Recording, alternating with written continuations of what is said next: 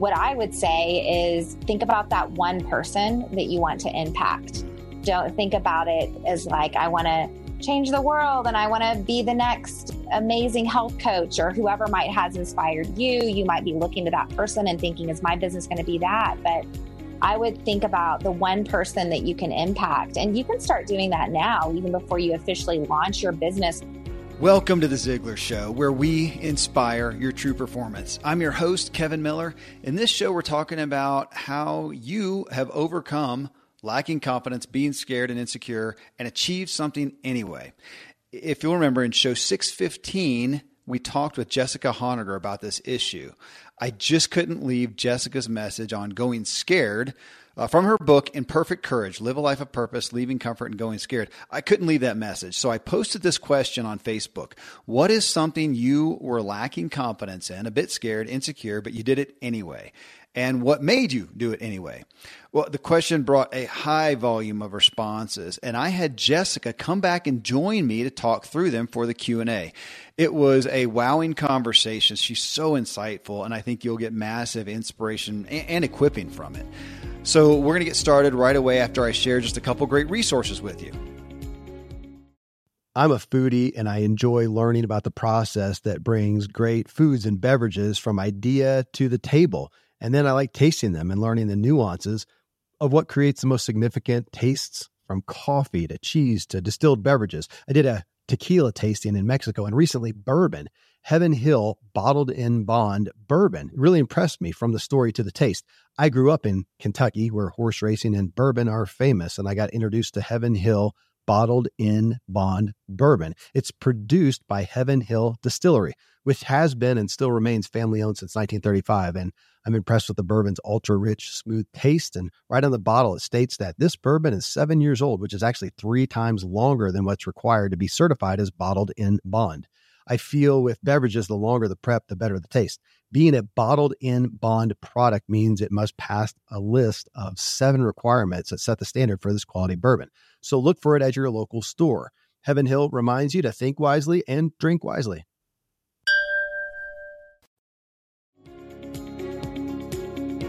Okay, here then again, we talk through a load of Facebook comments to this question.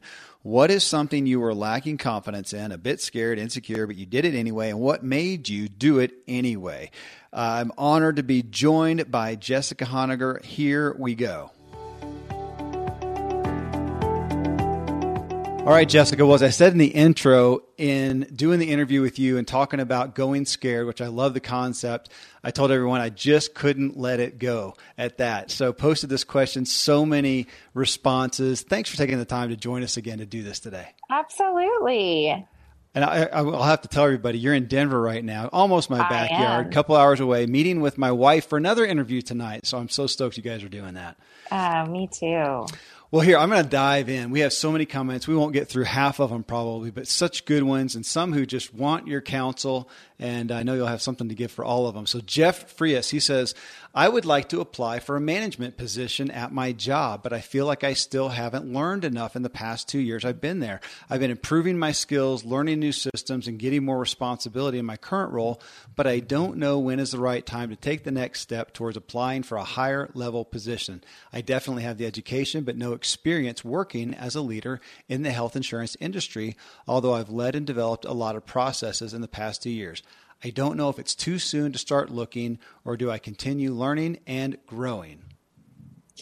You know, you're always going to be learning and growing. That's the wonderful thing about leadership, is there's no point of arrival. And I think that we have a point of arrival in mind, and it is often an unrealistic standard. And honestly, the actual applying for this promotion will be a growing experience. And I'm banging my head right now thinking what would be a poor outcome from applying and not getting it, other than like your self-esteem. I don't really see, why. I only see it being able to help you. I only see it being able to be part of your growth. And if it sounds like you might be afraid of rejection, or you might be afraid to be told, no, you're not ready. But again, you're only going to learn from that, because you'll actually get to go through a process and hear about what is being looked for in that position. So you're actually going to now, put yourself through some scrutiny. And then the hiring manager is going to say, you know what, we want to see this, this, and this. So I say you need to go ahead and apply. And there's no absolutely 100% point where you are ready for leadership. Beauty. All right. Jeff is on Facebook. You can invoice him there for that counsel. Thanks, Jessica. All right, Jeff. All right. Jessica Moyer says, I am building my business targeted at mid-age women who are struggling with their why, purposeful life and wellness coaching, and sometimes feel stuck as to what the next step should be. Then the self-doubt sneaks in. My goal is to have it all by January, have it ready. 80% of the time I'm confident, but in those quiet moments, I question if I can be successful. Learning to turn the negative thoughts into positive actions. The biggest struggle for me is worrying about the health of my family. I lost a son at the age of 9 months to a genetic disease, and since that day, I struggle with the fear of disease and death. I'm working daily to let go of what I can't control, but it is sometimes easier said than done. Wow. Yeah. Well, I'm so sorry about that. And grief is a messy, messy journey. Doesn't follow predictable linear line. And some days you are feeling like you've got it. And then some days you're right back to where you feel like the death just happened. And I feel like you're doing what's right. You're acknowledging that this is hard. You're acknowledging that there's self-doubt there, but it sounds like you're still making the action towards starting your business. And what I would say is think about that one person that you want to impact. Don't think about it as like, I want to change the world and I want to be the next amazing health coach, or whoever might has inspired you. You might be looking to that person and thinking, is my business going to be that? But I would think about the one person that you can impact. And you can start doing that now, even before you officially launch your business, quote unquote, in January. I would hope that you already are taking on a couple of people, maybe informally, and saying, hey, I would like to kind of coach you. I have this program I'd like to put you through. Would you be open to that? And, I think you're doing the right thing by just acknowledging the self-doubt. I think successful people don't feel 100% confident 100% of the time. I think if they do, then they're not on that growth curve. So I think that we, have fear about the things that we really care about. And if you're not kind of afraid or a little bit nervous or kind of that nervous excitement, then you probably don't care about it enough. So I'd say you're going in the right direction. If you're not afraid, you don't care about it enough. That is a quotable. We need to make a meme out of that one. I like it. This is Krish Danham, and he's been involved with Ziglar. He's a speaker, a well sought out guy. And he posted this: the number one thing that Mr. Ziglar did to change my life was telling me, believe you belong. My cultural identity taught me to be subservient. Mr. Ziglar changed that. And this allowed me over the last 25 years to gain the confidence to believe I belonged. I just love that. He said that twice. That's and how awesome. many of us, want to believe we are worthy. We belong. I thought that was a big deal. Yeah, I think it's so important. And I think, as Brene Brown would say, is you have to belong to yourself first and not just constantly be looking for belonging outside of ourselves, but know that you're worthy of belonging. You're worthy of acceptance. And when you can approach your career, your entrepreneurial adventure, your parenting, whatever, from that place, it comes from a real place of faith and not fear. And that's where I think there's a lot of joy when you can come from that place of belonging. So I love that. Believe you belong. Believe you belong. Belonging to yourself. That's significant. Joanne Miller. That happens to be my mom. So she, so here you go. I like this one. She says, writing a book for adults about creating a haven of peace was her significant thing. She says, I'm not a family or marriage counselor with degrees behind my name, but this message of creating a foundation of peace, beginning within the walls of our home and spreading to community and beyond, was a message I was passionate about because I had so many people asking me questions about how I raised amazing, respectful children. Thanks, Mom. And maintained a good marriage for over 5 decades. I knew it was time to get that message in the format that others could hopefully incorporate into their own homes. I'm so glad I didn't let my fear and inner critic stop me. I so appreciated on that Jessica, that she spoke about degrees. She didn't have a counseling degree. She didn't have those things. I think she just probably hit a dramatic amount of people who are in that place. Yes.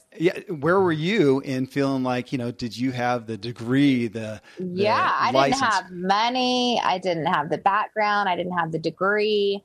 I didn't have the confidence, but what I did have was passion. I had drive, and I had this higher purpose. At first Noonday started as an adoption fundraiser. So I had this purpose of getting Jack home.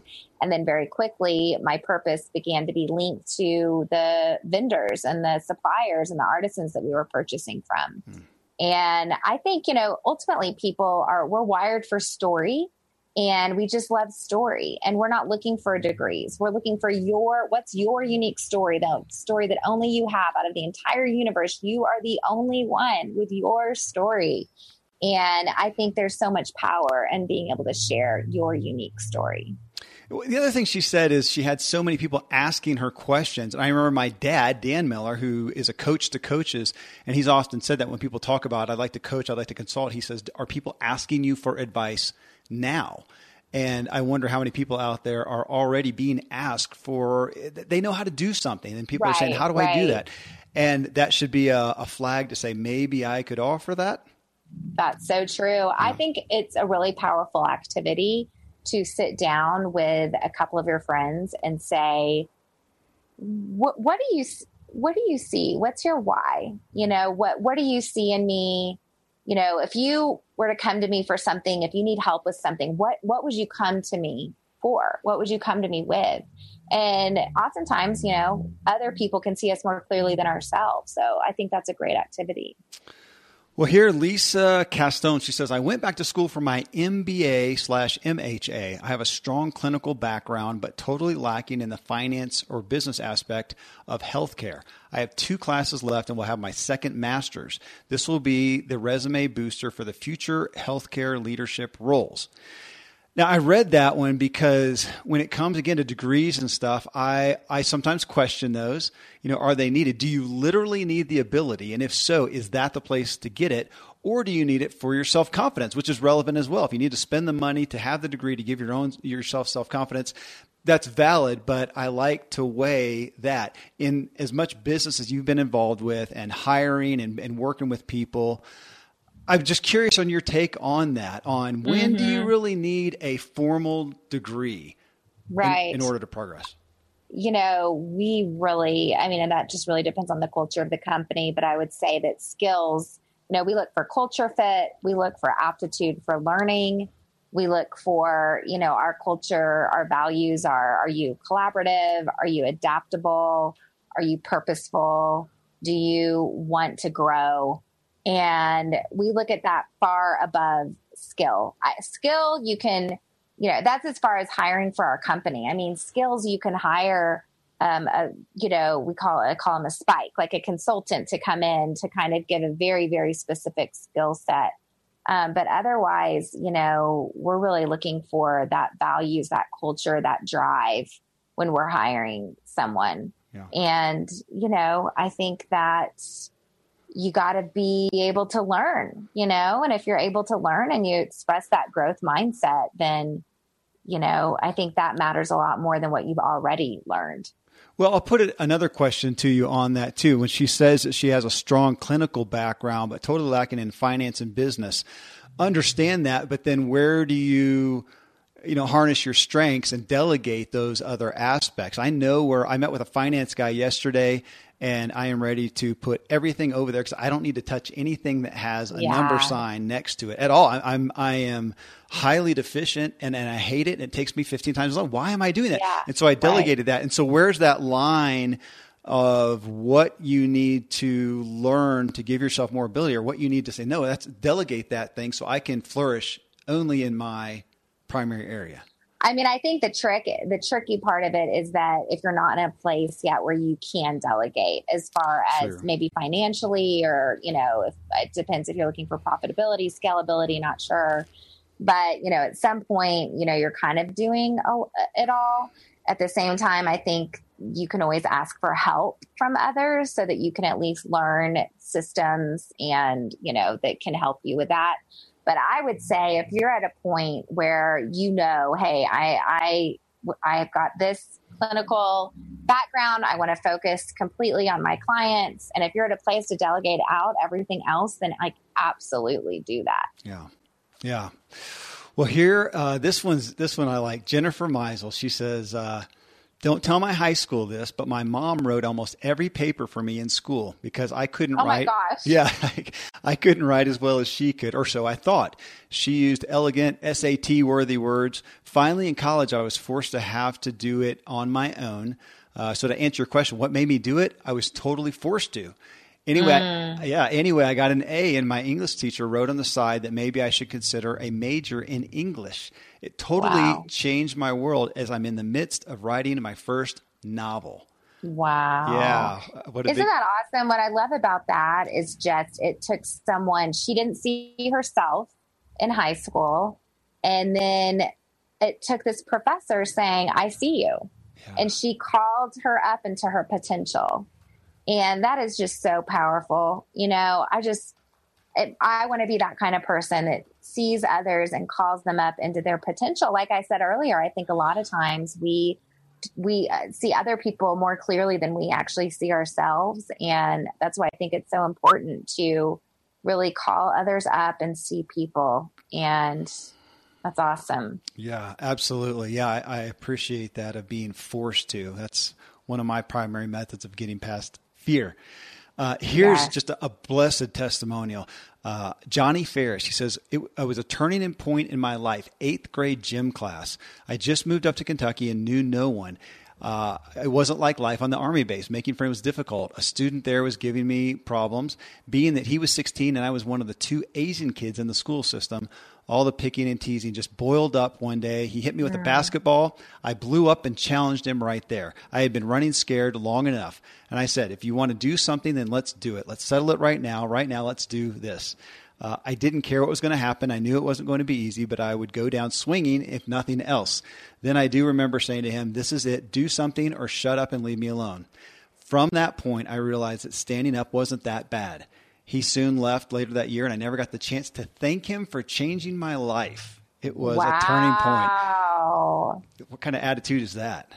Yeah. That is awesome. And that was kind of that forced situation too. Like, you're either going to walk away or stand up and own your worth right in that moment. And I love that. I think we just have to have those moments where the confidence and the owning of our story becomes more loud than the owning of our fear, Yeah, totally. And I to me, that strikes of how many movies have we seen where it took some oppressive challenge to make the hero rise up. That's right. I love his attitude. He missed the chance to thank him for changing his life. That's awesome. That is beautiful. Jeff Brown says, you'll appreciate this. Just working for myself. That was his big hurdle. I'd about mustered the courage to take the plunge, setting a quitting date far off in the distance when I was let go and pushed into doing it. And I haven't looked back since. Again, we got another forced one here. And how many self-employment stories have you heard where somebody wanted to, finally took getting fired from the job that they were destined to, since they obviously weren't happy there. And then that made them do it. The only problem that I have with that, I appreciate that, but then we're usually in survival mode. It's hard to make the right choices at that point. I'm sure you've seen both sides of that coin. Somebody who's gone into it proactively and somebody who's gone into self-employment reactively. Yeah, and again, I think that it's, so much of it is about the reaction. The reactivity is usually your internal dialogue, whereas the proactivity is usually, you've had maybe some time to plan, but I think the outcome can still be similar. I think you can still have success no matter what sort of place you're coming from. It's more just, how do you want the journey to get you there? Yeah. But, I think that, man, I'm like you. I'm one who likes to force myself to be courageous. And sometimes that is from straight up getting fired from a job, and you just got to hustle, and sometimes that's what it takes to just cause those voices that have been causing you to kind of stay seated. And suddenly you're just like, no, you can't, you've got to sit. It's like the chair you're sitting on is on fire. Like you literally can't sit down or you'll burn, Yeah. Here's the burning chairs. And thanks to these sponsors for bringing us today's show. I live high up in the Rocky Mountains where the air is clean and fresh as possible, but then I step indoors and I'm breathing in untold amounts of toxins and allergens from paint and carpet and cleaning chemicals and pets and furniture and appliances and mold and so on. Studies show the indoor air is 2 to 5 times more polluted than the outdoor air anywhere you are, and in some places it's 100 times worse than that. Well, the solution is to get an air purifier, and Air Doctor is just the best out there. It filters out 99.99% of dangerous contaminants and allergens, such as pollen and pet dander and dust mites and mold and even bacteria and viruses, so your lungs don't have to try to do that.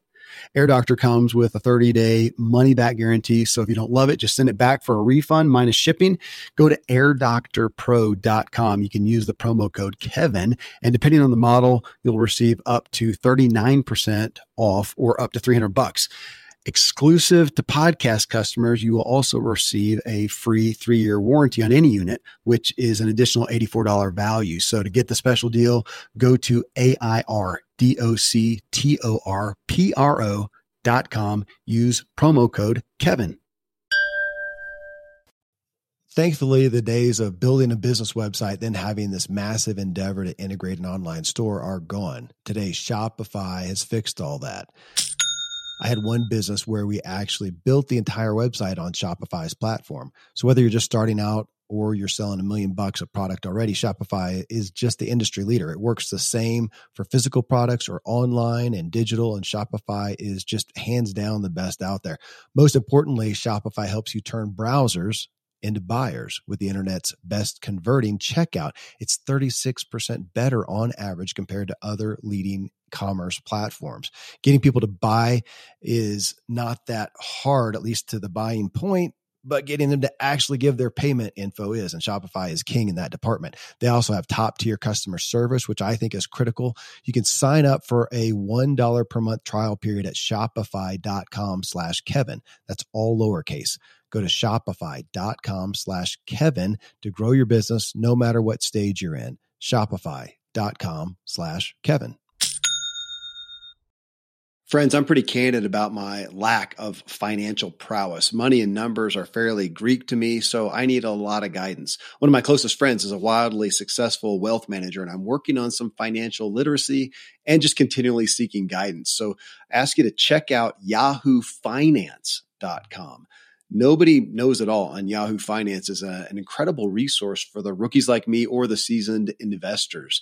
Before my dad passed away recently, Dave Ramsey and his wife Sharon flew down to visit. We all got to spend a day together, and I was at yahoofinance.com just now. I saw multiple news flashes from Dave and other people that you respect, and they were hitting so many of the hottest areas in finance today. So it's a place to get a snapshot of all aspects of your financial interests, and if you have them, your portfolios.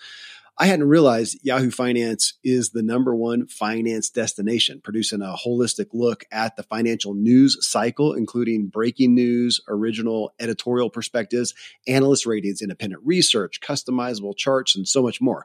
So for your comprehensive financial news and analysis, visit the brand behind every great investor, yahoofinance.com, the #1 financial destination, yahoofinance.com. One more time, yahoofinance.com.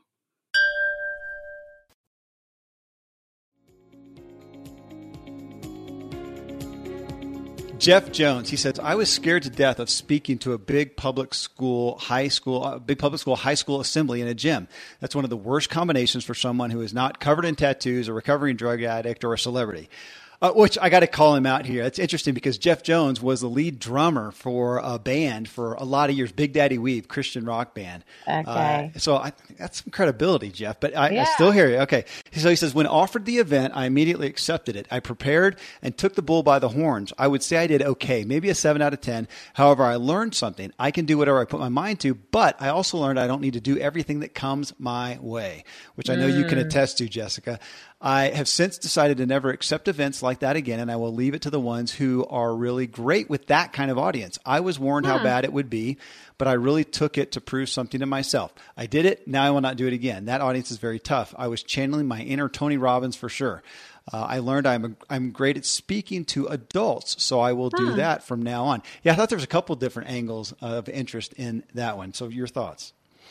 Well, I think it's really powerful when you can define what you're good at and what you want to do. So I just really appreciate that because I think that, you know, a lot of times, at least for me personally, I know I'm a yes person and I'm sort of that jack of all trades type. Yeah. So I sometimes approach an issue by saying, you know, what would make me really sad to not do anymore? What would give me energy? And so I just love that he was able to define, like, this isn't my audience, you know, but I'm glad he did it. And I think that any public speaking, you know, opportunity that you do, you're going to grow from, no matter who the audience is. You know, it's going to help you hone, you know, you're going to be able to read the audience better and be a little more reactive. So, you know, if I was sitting with you right now, I would want to know, like, is this coming from a place of fear? Did you feel like a failure? You know, do you really feel like you have nothing to give that audience? Because it sounds like you're like, well, you're not wanting to do it just because the audience is tough, but that doesn't mean that they're not necessarily going to grow from you. And so, you know, of course, I'm always going to be the challenger in the situation. But at the same time, like, if you've got other speaking gigs that you really enjoy and you feel like you can nail that audience, then stick to that.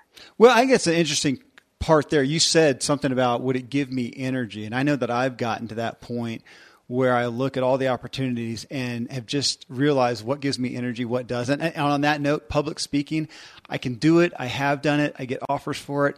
It just is not my gig. And so, you know, where's the balance for you of saying, hey, challenge yourself. If you're given value, then do it anyways, or be attuned to what gives you energy or not and veer towards what does? Yeah, I think it really does depend on your goals, you know, and like for me, I really want to grow the Brand of Noonday collection. And I know that there's certain public speaking opportunities that come my way that would expose the brand. And so even if maybe it wouldn't necessarily give me energy, quote unquote, I actually always get energy once I'm speaking and once I'm on stage. It's the leading up to it where I have to plan my content. Yeah. That's what can suck my energy a little bit. Amen. Yes. But, you know, I think you have to start with, well, what are your goals and what's the outcome? Because sometimes the outcome, you know, it's worth maybe a little bit of the energy suck of what it is. I'm totally with you. Hey, if anybody's listening, if you want a live Q&A off the cuff like this, I'm game. I'll do it. I'll be there. This stuff is so fun. I love this stuff. I'm giving a keynote tonight, and I've been giving a lot of keynotes lately, and I do, like, I enjoy it, but I also keep telling myself that I'm still new in a lot of ways at it. And so, you know, whereas off the cuff live stuff it's easy for me. It's fun. I can think quickly on my feet. It's conversational. Yeah. I want the presentation part to be 10 minutes and just go to Q&A for the rest of the hour. Yes. Yeah, okay. Totally. We'll do that gig together someday. Okay. All right. That'd be so fun. I love it. So Sean Langwell here, he says, without a doubt, the biggest undertaking was writing and publishing a memoir about my broken relationship with my father and subsequent journey through addiction and recovery. I grappled with so much fear and lack of self-worth as to whether I should tell my story and make my recovery, which took over 31 years, public. I did, and as a result have helped many in the process. The book is called Beyond Recovery, A Journey of Grace, Love, and Forgiveness. Yeah, so deep there. And how many people have significant pain that is probably shameful, but could help so many others. Yeah.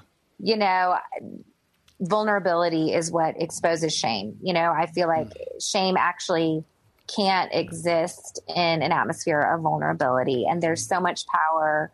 You know, I wish everyone would write a book, and I wish everyone would public speak and share their story, because you begin to rewrite your story in the sharing of it. So whereas you might be writing your story from a place of shame right now, but then as you begin to sort of share that story, and then you kind of, you know, people respond to that story, it just almost shapes the way you can rewire it in your brain. So I love that people would write books, especially around, you know, especially something as challenging as overcoming addiction.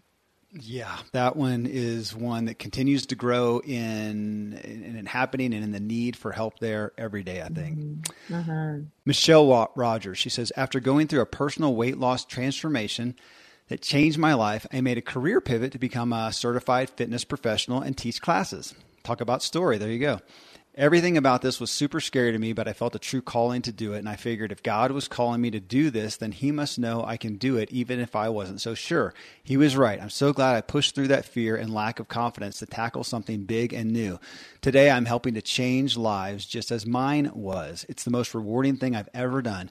And guess what? It turns out that not only can I do this, I'm great at it. This experience really taught me that to accomplish something big, we might feel the fear, but need to do it anyway. That's right. There you go. That's it that you see every day, and you've lived it out. Yes. I think it's the message of anyone that's stepped into their purpose, is you've had to overcome self-doubt, and you've had to just let fear become your friend. Well, and she actually ends it. I didn't read the last sentence. It says, faith got me through and still does. I mean, so when you talk about that, as far as your book, I mean, the tagline, you know, the book's Imperfect Courage. The tagline is live a life of purpose by leaving comfort and going scared. Yeah. Talk about that on faith. Being scared is one thing. Having faith is another, I would assume, for your, you know, even as a topic for your book. Yeah. Yeah, I think that for me, faith is knowing that no matter what the outcome is, I know who holds my outcome. I know that no matter what, I get God in the end. And there's a lot of peace that comes from really walking in that conviction, knowing that I'm doing this with God as a co-creator with him, imitating with him. So I appreciate that. Yeah. Here's one, Jason Gary. He says, it was getting into sales. I've always enjoyed people, but like many, I believe the stereotype of salespeople was aggressive, greedy individuals. I needed a way to support my wife and child, and a friend managed the home audio department of a local store. After many failed attempts to be a good salesman, I decided to try being myself and focus on helping customers solve problems. That's when everything changed. I love that. Yes. I love that. You know, we're constantly talking about that because, I own this direct sales business, and so many women, you know, they hold back because they're like, I don't want to come off as pushy or the stereotypical salesperson. And we're like, wait, you have a gift to offer. You know, what's the gift that you have to offer? People want to use their money for good. You've got that gift.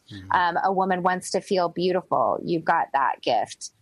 Someone needs a gift for an upcoming event. You've got that gift. Someone has an upcoming event that she doesn't know what to wear. You can style her. So I just love coming at sales from, that's really what it is. You're just helping to solve people's problems. Yeah, I love it. And it speaks right to one of my favorite Zig quotes, and it's in essence, let's see if I can get it correct.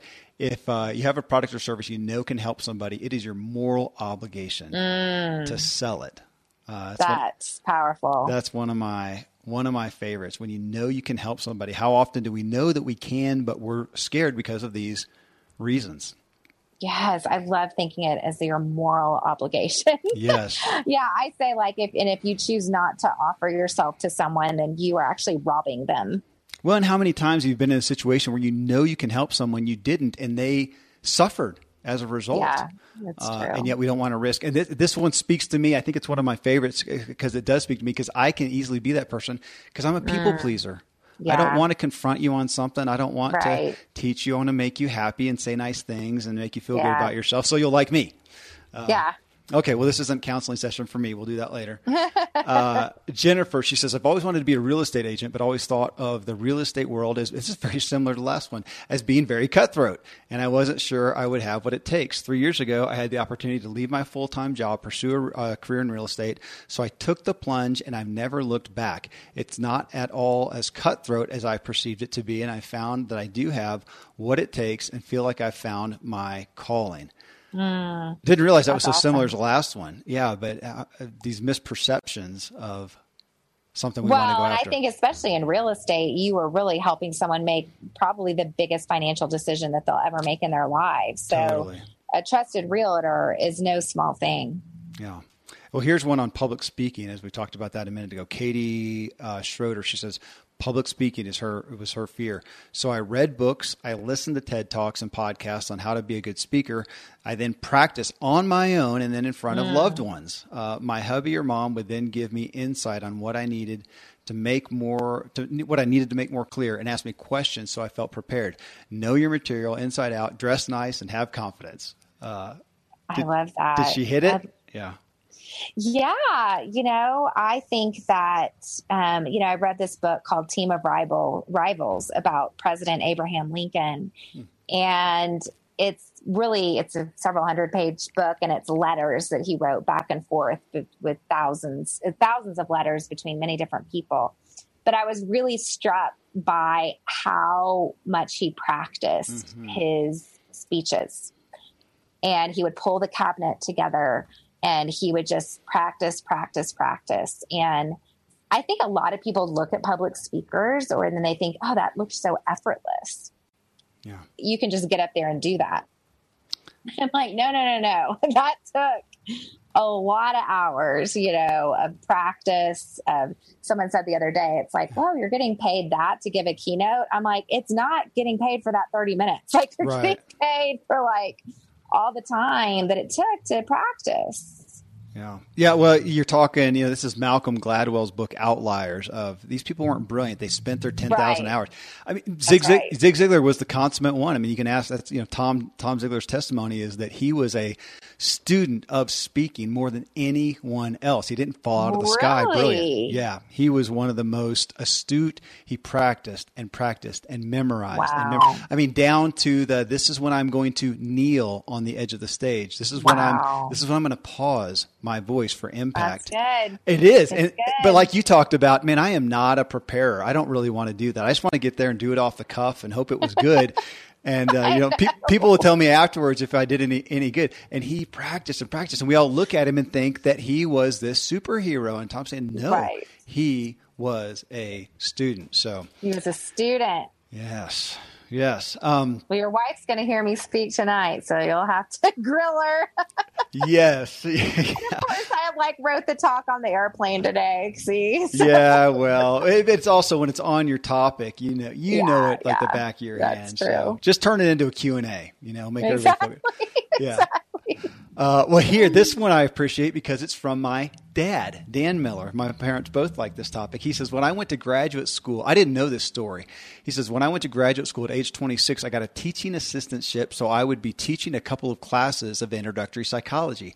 I thought someone would be helping me set up the curriculum and the teaching process. No such luck. I was totally on my own. The first few days, I would go to the bathroom to deal with my nausea before walking into the classroom. My assistantship income was dependent on doing it, but I was so convinced that if I could face the fear, it would serve me well. That was the beginning of learning to speak in front of groups, and that has indeed served me well, very well in the years since.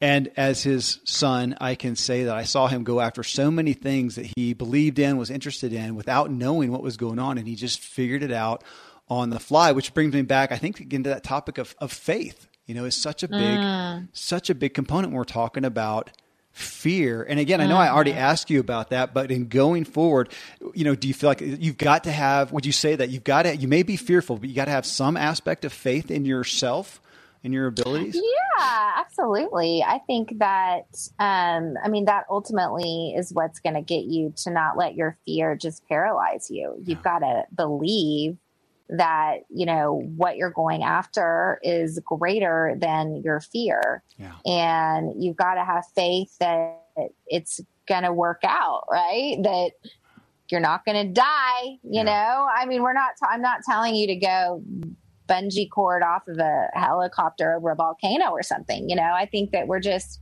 talking about stepping into places of risks where we don't know what the outcome is going to be. And there has to be this certain level of like, okay, well, even if this business fails, even if this, you know, I lose money, even if this happens, like I still belong to myself. You know, I still believe I belong. I still belong to God. And I think that that is what enables you to live a more courageous life. Well, I like your focus on the worst case scenario. That I got to do, and as far as business, was to look at, I mean, I'm an optimist, so it wasn't my nature to go on the pessimistic route, but to go there and say, what is the worst case scenario? Yeah, and it's so seldom as bad as we think. I saw something recently on just the insecurities we all have, and that it was some kind of a poster where it showed what we really think, and it was you in the middle, and everybody's looking at you, and then what the reality is, and it's you over here, and everybody's over here, you know, on their smartphones probably. Oh, I want you to send that to me. It was brilliant. I have to find where I pulled that up, because I thought, oh, it's so true. So true. Well, this is interesting. Christine Odell, she says, I'm terrified of being last. So a few years ago, a group of friends challenged me to speak about what scares me most. I made a request to be the last presenter. I was in a panic attack all day. Then the time came that I could chicken out and not be last, but I stuck to my guns. You have to face your fears head on, or they will get the best of you.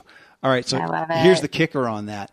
I have this. I posted this up because I wanted to make sure we covered it. But she was the last submission to this question, and I thought, I love that. So she wins. We need to send a prize for that. I love the antidote to our fear is just doing it. So I love that. Yeah. Jessica, she says, Olympic distance triathlon this past July. The swim was so intimidating for me, but with proper training and mindset, I conquered it. Each race, I also pick an intention to pray on, and it motivates me tremendously. My next goal is a half Ironman next year. You know what? Right on the tails of that, I'm going to read another one that I skipped over. Gregory Barline, he says, I completed my first trail ultra race, 35 miles, under train. He says, I was struggling with 20-mile runs and overstressed. I had 120 hours at work the 10 days prior, low sleep and with bad quality. I did it because I wanted to complete it regardless of pace and struggle, so much more than I wanted to be unsuccessful in the attempt. I simply had to get it done regardless of the circumstances. I don't know if anybody can be fully comfortable in going after an event that big, an endeavor that big, but I see it, and I'll ask you, I see that sometimes I'll do that with myself. Go after something so monstrous, just complete it. It makes everything else feel easier. That's a really good idea. I feel like I'm going after so much with my job that it's just like growing the brand of Noonday Collection. I mean, we really are, our goal is to be a household brand. So I feel like I'm just putting everything into that, but it's interesting to think about doing something a bit audacious, like, I don't know, signing up for a marathon or something. Isn't it? Yeah. That is big. You know, it's funny. Here's just a sidestep anecdote. My wife and I we've gone to Mexico a few times, go to one of the all-inclusive resorts and do that. Well, so I wanted to be adventurous. And so this last time we went to Tulum, got a place on our own in this secluded cove, and I wanted to cook. I wanted to catch fish, do it myself. We went there, and what we ended up doing was a lot of work. And I realized, thank goodness my life is so adventurous. I don't want this on my vacation. I want to be taken care of, and please bring me my drink while I sit in my little cabana. Bring me my drink. Yeah, I don't want to cook on vacation. There you go. No, definitely not. I learned that this year. So vacations from here on. That's a good lesson, although I love Tulum. I love Tulum. Do you? Okay. We went this last time, and they had a big seaweed problem. So we'll have to try it again when that's not there. That's too bad. Yeah. All right, last one here. I thought this was just interesting. Travis Stevens says his fear was full surrender to the Lord. Fear that I would lose my identity or self, and finding that I will not really know my true self and purpose until I do that, though. So I think he's just putting that out there. That's an interesting full surrender to the Lord is his fear, because he thought I would lose my identity or self. I haven't pondered that one. That one just stuck out to me because that's weighty. Yeah. I feel like Christianity can have that sort of reputation. I think a lot of times we've seen religiosity and people living into trying to be someone that they're not, trying to be good. And gosh, I think the beauty of like true faith is that you actually get to be gloriously and ordinarily exactly who God created you to be when you actually step into partnership with him. Gloriously and ordinarily who God made you to be. Good line. We'll end on that one. That's a good start. Hey, thank you again for being here. This is our third show with it was just such a big topic. I wish I could be there tonight to hear you speak on it, but I can't wait to meet your wife. I'll get the replay from her, but just thanks again for putting this message out and for giving your time to us. Thank you. Have a great afternoon. Thanks. Bye-bye. Friends, I'm betting you got a new lease on life for some things you want to go after, but have maybe not felt confident enough in. Big thanks to Jessica Honegger for bringing us this topic and doing the Q&A with me. You can connect with her more at jessicahonegger.com. That's Honegger. If you got value from the show, please let Jessica know. Leave a review in iTunes for The Ziglar Show and mention this specific show. It will bless her so much as it will me. Well, coming up next in show 619, you must know that Zig Ziglar came to fame primarily due to his live speaking. That's really what put him on the map. Now, his books, of course, reached many more people, but that public speaking was really what made him. He was a master of the stage. But let me dispel a myth. He was not a natural. He didn't just fall out of the sky with this natural inclination to speak perfectly. What's impressive is how much he studied to become a master of the stage. I mean, he rehearsed, he memorized, he tested out when to pause, when to kneel, how to enrapture the audience. So here's the deal. We all have a stage with our businesses that we need to leverage well. How do we capitalize with them? And on the actual aspect of speaking, I'm bringing you today's master, Pete Vargas. Ziglar is helping promote Pete's upcoming workshops, but of course, I'm digging into his personal story, which is just significant. It turns out he's headquartered in Colorado Springs, right down the road from me. So we got to meet up for lunch and talk before the interview. So I'll have even more insight for you than normal. I really hope you can join us. Till then, thank you for letting me walk with you as we inspire our true performance together.